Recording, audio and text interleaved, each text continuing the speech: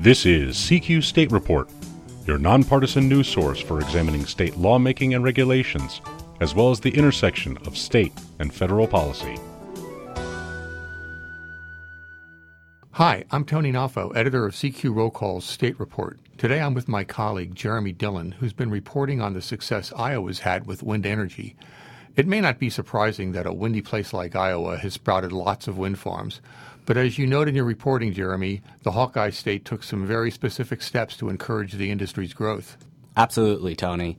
Iowa just announced recently at the end of February that it had achieved over 30% of its electricity generation mix from wind power, which would rank it as the top state in the country for wind power generation percentage-wise.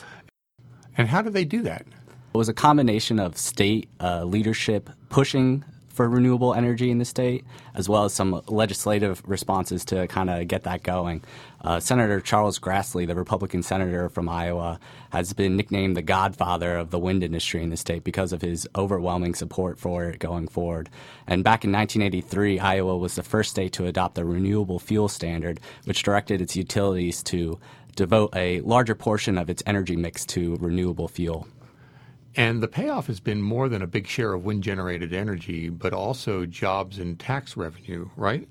That is correct. According to a Department of Energy report that they put out on the success of Iowa wind energy, they determined that by 2030, if Iowa continues on the path they're going, they will receive over $136 million in property tax revenue, as well as providing enough power to power 6 million homes, with an estimated energy savings of $3.6 billion to the state. And according to an American Wind Energy Association report, which is the trade group for the wind industry, the increase in wind power in Iowa has resulted in $11.8 billion investment in the state, along with 7,000 new jobs at 13 factories and plants across the state.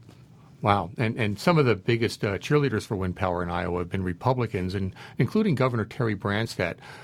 But isn't that party, especially in Congress, less than excited about wind energy outside of Iowa? The Republican Party has always advocated an all-the-above energy approach, which involves wind energy as well as solar energy.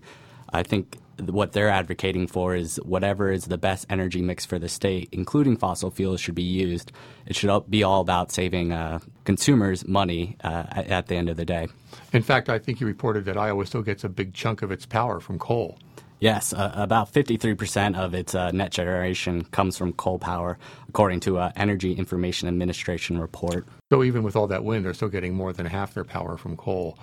Now, Republicans are arguing that the federal government shouldn't try to pick winners and losers also by offering low-interest loans and tax credits to alternative energy firms. And you're reporting in your story that some Democrats are joining in opposition to those tax credits. Democrats like Senator Dianne Feinstein of California. I was just saying, Mr. Chairman, to the staff that I think we ought to take a real look at those subsidies that have existed for more than 20 years.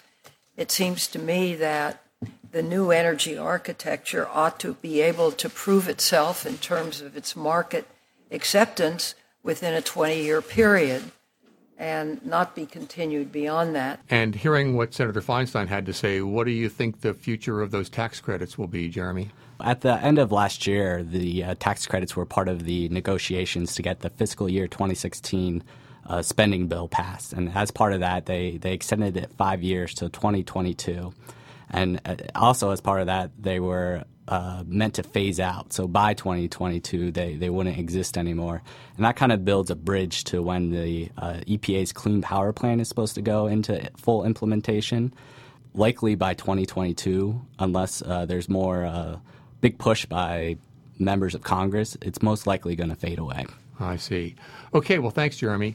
That was CQ's Jeremy Dillon on wind energy in Iowa. I'm Tony Naffo. Thanks for listening. Until next time, you can find our state reports on CQ.com, follow us on Facebook and Twitter at CQ Now, and you can download our podcasts on iTunes and SoundCloud.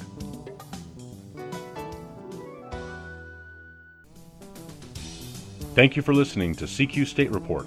For more information on legislative and regulatory tracking, visit us on our site, cqstatetrack.com.